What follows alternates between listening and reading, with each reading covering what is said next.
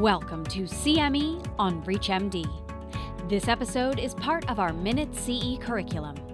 Prior to beginning the activity, please be sure to review the faculty and commercial support disclosure statements, as well as the learning objectives. Hi, I'm Dr. Alcibiades Rodriguez. I'm a neurologist and a sleep specialist at NYU Grossman School of Medicine. Today, I'm going to speak about idiopathic hypersomnia insights, a diagnostic case study. We had this 26-year-old woman presented with excessive daytime sleepiness for over 10 years. She struggles all this time getting out of bed, using multiple alarms, and maybe late for work sometimes, despite sleeping 9 to 10 hours. Over the weekend, she sleeps 12 to 16 hours, and yet she doesn't feel rested. Every morning, she feels slow and groggy for up to 40 minutes after waking up, and the naps that she takes during the day, even short or long, are unrefreshing. She also has headaches and a couple of syncope episodes in her history. Currently takes no medications. She was thought to be depressed in the past. It was suggested to take medication, but she declined to use them. At some point, she had a home sleep test that showed no sleep disorder breathing, normal. Right?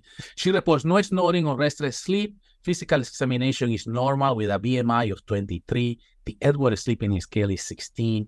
There is no history of cataplexy and no other past medical history, such as head trauma or CNS infections.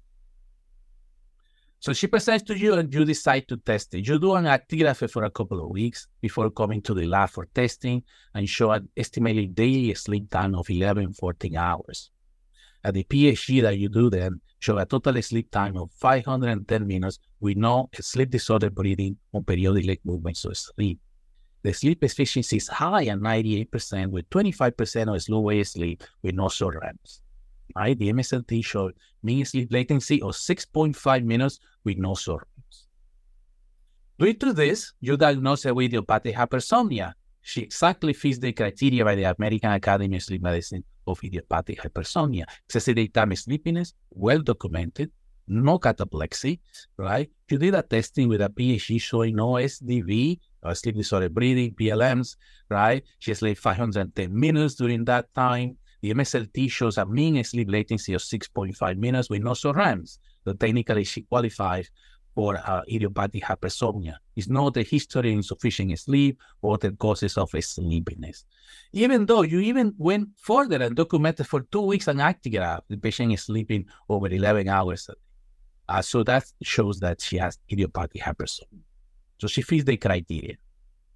Which other supporting criteria you may have for this patient? Well, severe and prolonged sleep inertia. She said it's 40 minutes to get it going in the morning. Some episodes half awake, half asleep. Sleep drunkenness is called. Unrefreshing naps, right? Automatic instability. She mentioned some headaches. A couple of times she passed out. They may have also Raynaud phenomenon, right? Memory attention difficulties, maybe due to the sleepiness, right? Depression symptoms may have this patient 15-25%, and in her case, she has a very high sleep efficiency too, 98%. So all those are supportive criteria above IH. This graphic is very important. We need to take into account the differential diagnosis of excessive daytime sleepiness. Right? The number one cause of excessive daytime sleeping in the world is insufficient sleep. So I need to be taken into account. Sleep disorder breathing, especially is moderate to severe. Narcolepsy, type 1, type 2. Idiopathic hypersomnia, other CNS hypersomnia due to infection, stroke, any brain insult, technically, can provoke hypersomnia. Traumatic brain injury, medications, legal or illegal, can cause sleepiness. Circadian rhythm sleep disorders, any medical condition, and controversial, but worth to mention, depression. What else can help you to elucidate the diagnosis? Well, excessive daytime sleeping or no cataplexy. That may be a hint. The sleep drunkenness seems to be more common in IH than in other CNS hypersomnia, so maybe a clue. As I mentioned before, headaches and autonomic features, tension type or migraine, syncope, as patient had. The unrefreshing naps, long unrefreshing sleep, all those things could be a clue. No other sleep disorder can explain these features.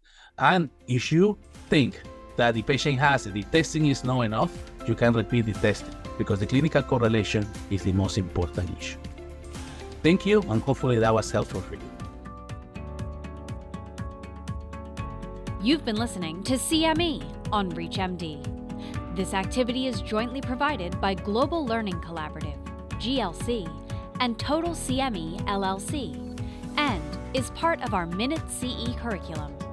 To receive your free CME credit or to download this activity, go to reachmd.com/CME. Thank you for listening.